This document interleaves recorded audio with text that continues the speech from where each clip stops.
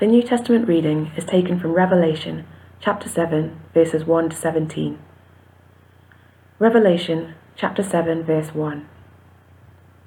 After this, I saw 4 angels standing at the 4 corners of the earth, holding back the 4 winds of the earth, that no wind might blow on earth or sea or against any tree. Then I saw another angel ascending from the rising of the sun, with the seal of the living God, and he called with a loud voice to the 4 angels who had been given power to harm earth and sea, saying, Do not harm the earth or the sea or the trees, until we have sealed the servants of our God on their foreheads. And I heard the number of the sealed, 144,000, sealed from every tribe of the sons of Israel. 12,000 from the tribe of Judah were sealed, 12,000 from the tribe of Reuben, 12,000 from the tribe of Gad, 12,000 from the tribe of Asher, 12,000 from the tribe of Naphtali, 12,000 from the tribe of Manasseh, 12,000 from the tribe of Simeon, 12,000 from the tribe of Levi, 12,000 from the tribe of Issachar, 12,000 from the tribe of Zebulun, 12,000 from the tribe of Joseph, 12,000 from the tribe of Benjamin were sealed. After this I looked, and behold, a great multitude that no one could number, from every nation, from all tribes and peoples and languages, standing before the throne and before the Lamb, clothed in white robes with palm branches in their hands, and crying out with a loud voice, Salvation belongs to our God who sits on the throne and to the Lamb.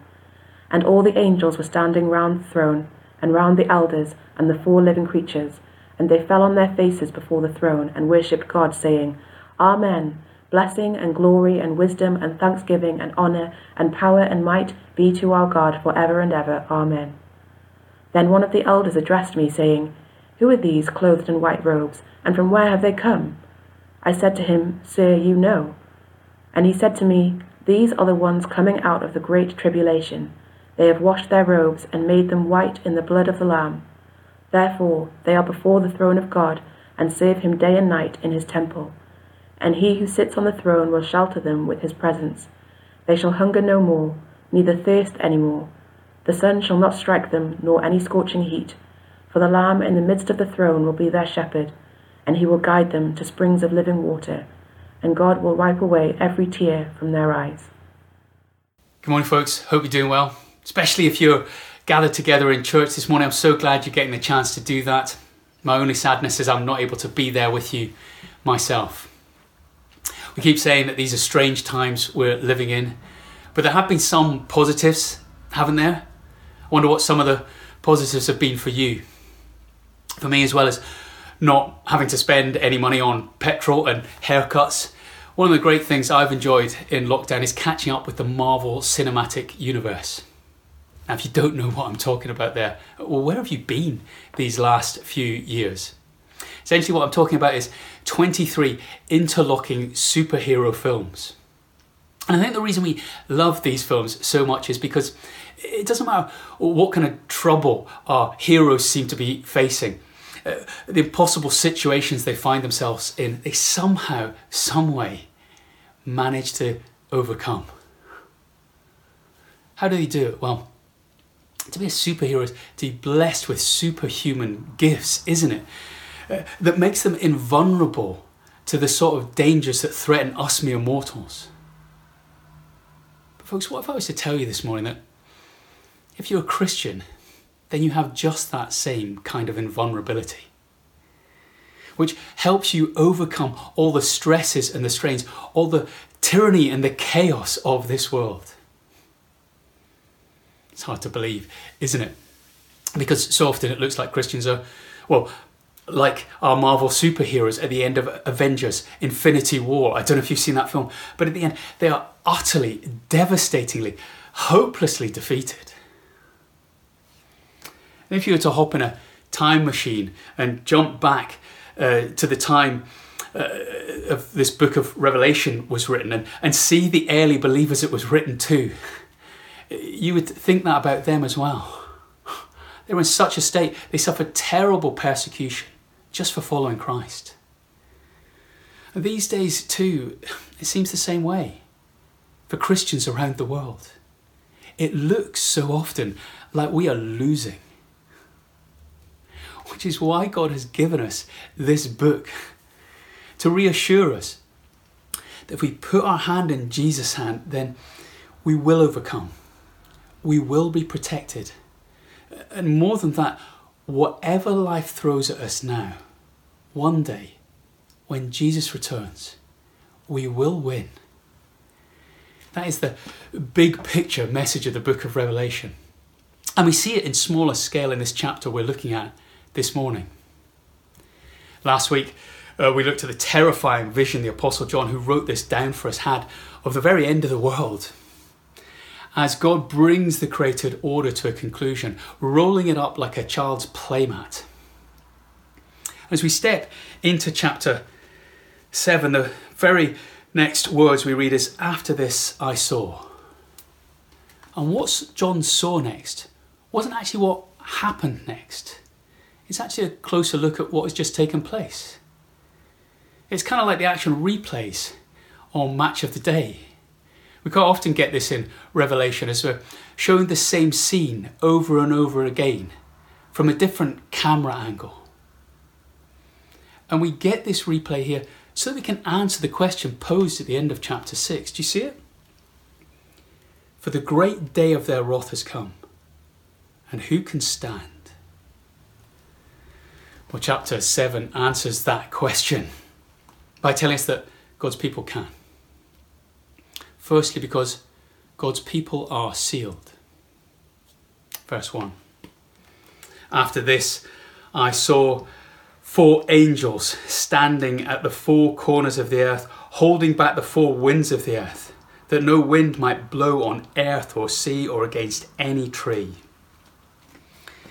Now, these 4 winds are probably a different way of describing the 4 horsemen of the apocalypse that we saw at the start of chapter 6.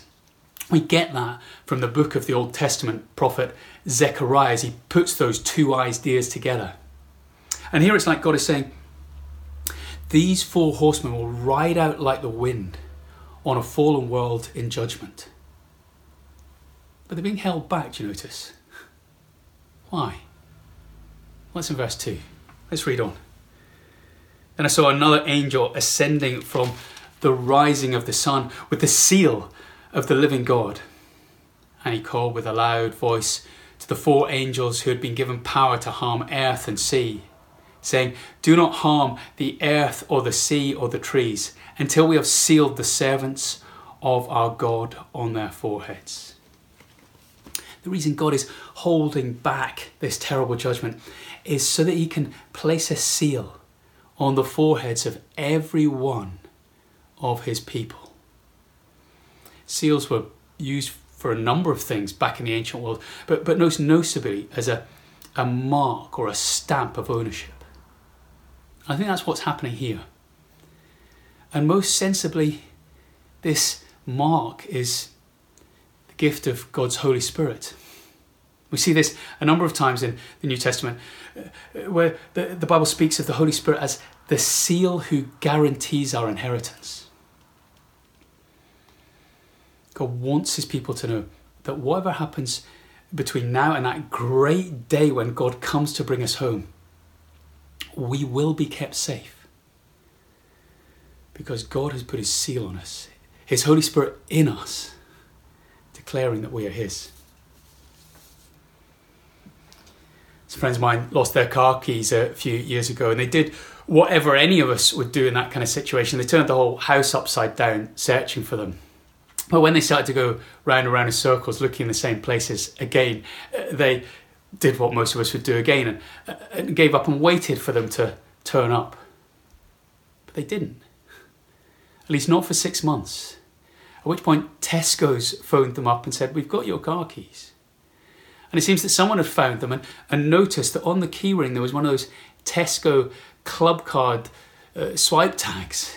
And so they'd handed them into the local store and phoned up my friends. And it kind of makes you wonder what was going on in that intervening 6 months. The mind boggles, doesn't it? But the point is that they made their way home because of the seal, because of the mark that showed they belonged to my friends.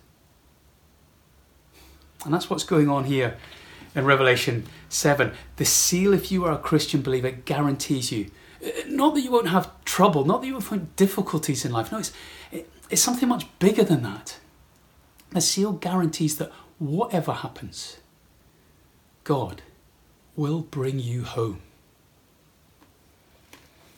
Life sometimes looks somewhat overwhelming, doesn't it? Some of us perhaps look around and we always see threat. There are challenges that seem insurmountable. Conversations or relationships we're terrified to begin or attempt to even reach out and start to fix. There are issues that we dare not speak up about. Opportunities that overwhelm us. And so we live lives coloured by fear. But believers are sealed. We have nothing to fear. Not really, not ultimately. Of course, bad things can happen to us. They happen to anyone. We could get cancer. We might lose friends or a job. We might become bereaved. And I don't want to belittle those things for a minute. But pull back the lens. See this bigger picture we're being given here. See that those things need to be viewed in the light of this backdrop of security in the face of the coming judgment of God. Do that, and our fears might not loom quite so large in our eyes. God's people stand at the judgment, safe and secure, because they are sealed by Him.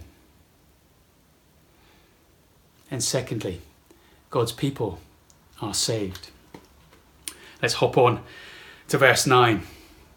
After this, I looked, and behold, a great multitude that no one could number, from every nation, from all tribes and peoples and languages. And you see what they're doing?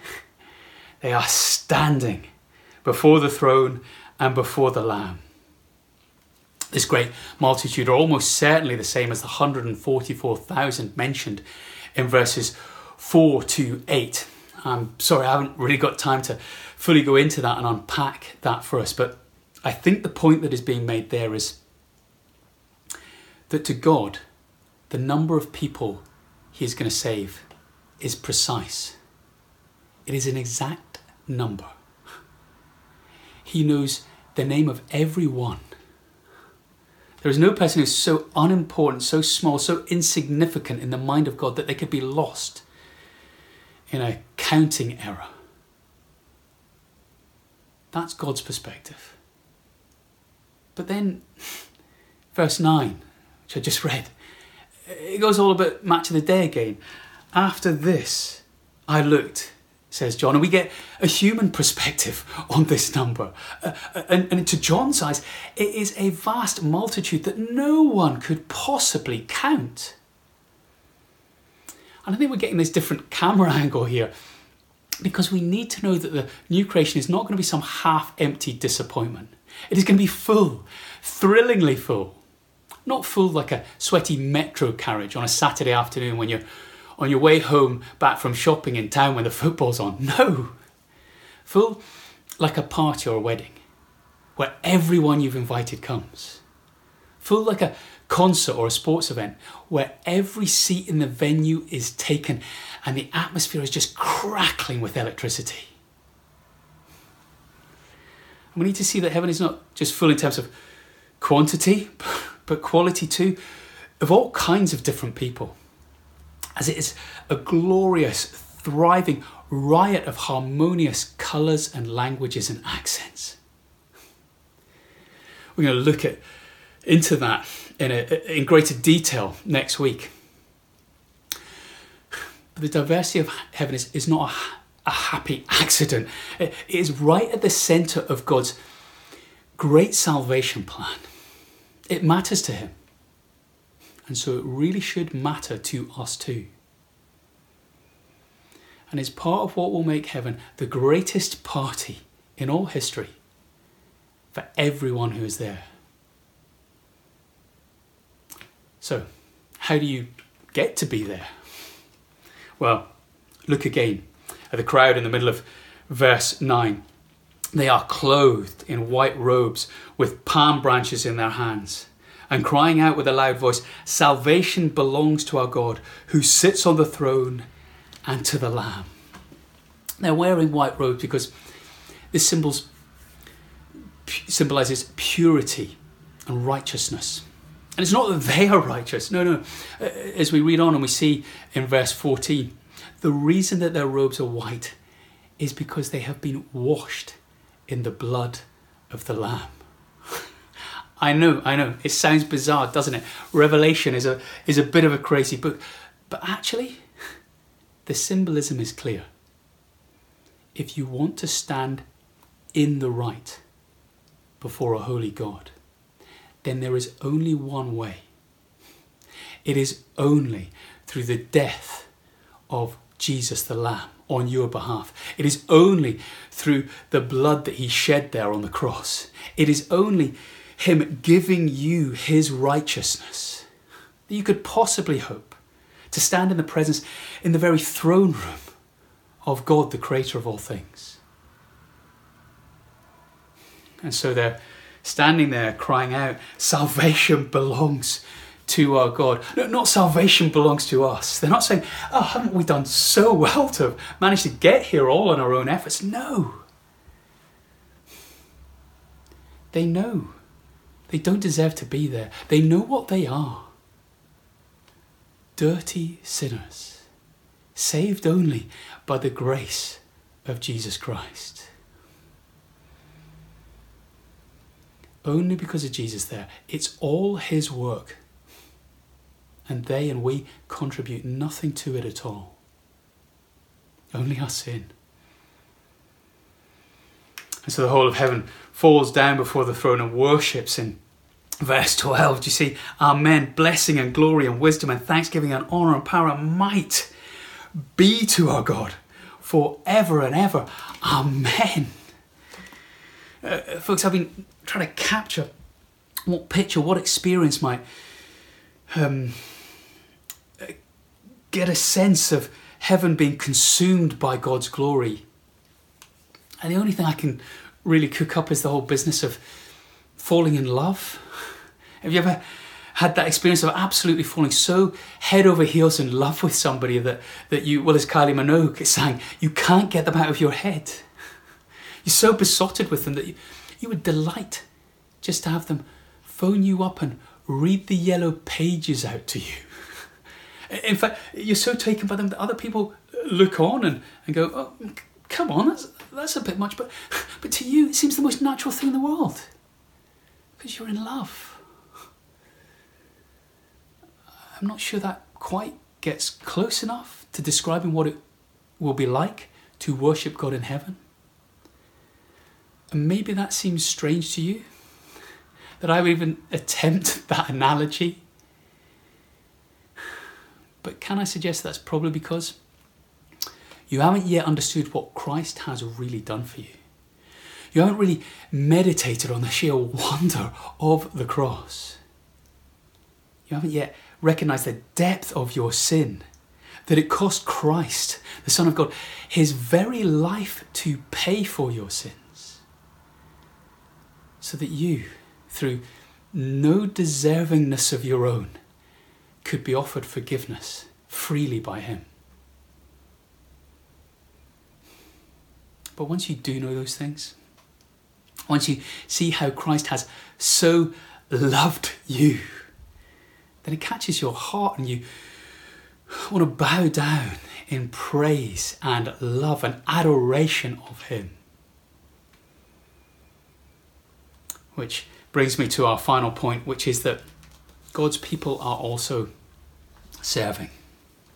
Have a look with me, will you, at verse 13.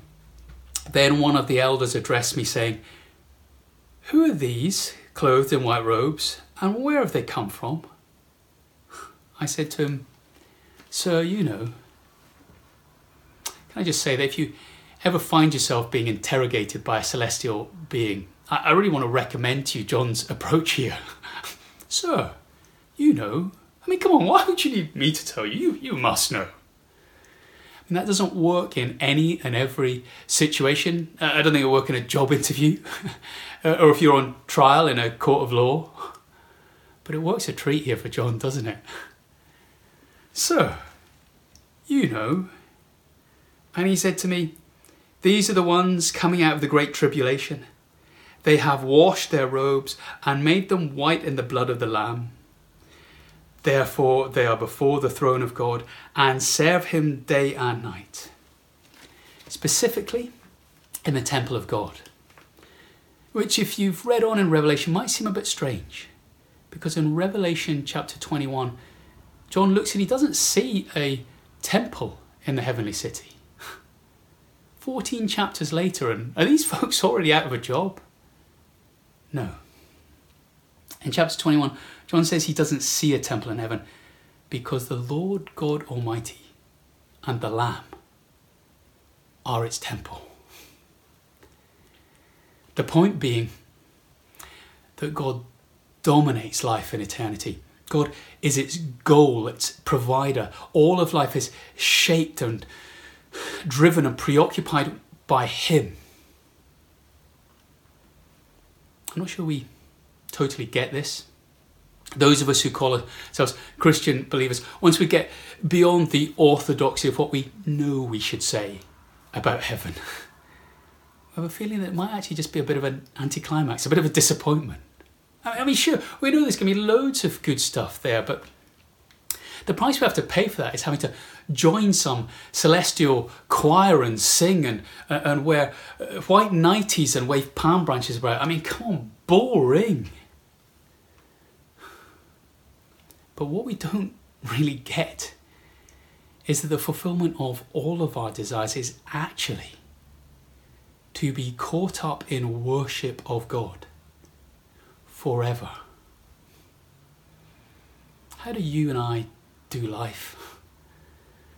When we muddle our way through trying to desperately quench our spiritual thirst and our spiritual hunger with all kinds of things that never quite really do it.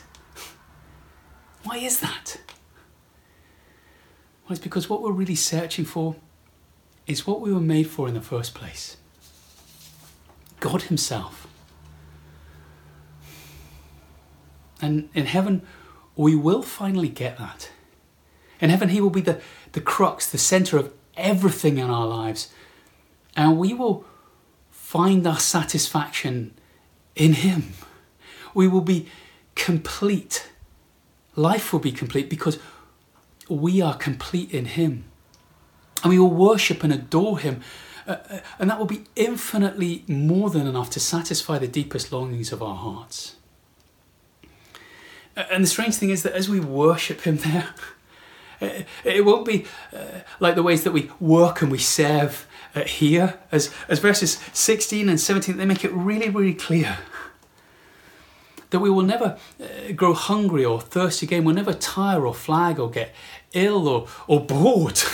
We'll never lack for anything because he himself will be the place where we find rest and refreshment. And in him we will find that there's no longer any cause for tears. He will wipe away all of the tears. And we will never weep again. Or if you're not the crying type, we'll never feel like weeping. I wonder how your life, how my life would be if we really grasped this reality of heaven now and lived it out. Will we believe in this reality? That if we trust in Christ, we are saved and we are sealed for it. And if you're not yet a believer, will you look into these things? Will you investigate them and check them out? Please do. For now though, let me pray for us as we think these things through. Let's pray together. Father God, we do confess before you that for many of us, those things that we declare with our lips so often are much less or shape much less the way that our lives are. day by day. So forgive us the faith professed, which is so often different to our lives lived. And we pray, Father, that you would take these great word pictures, these great promises of eternity, promised to us because of the blood of Jesus, take them and impress them upon us, that we would be transformed by the hope that you have set before us. Amen.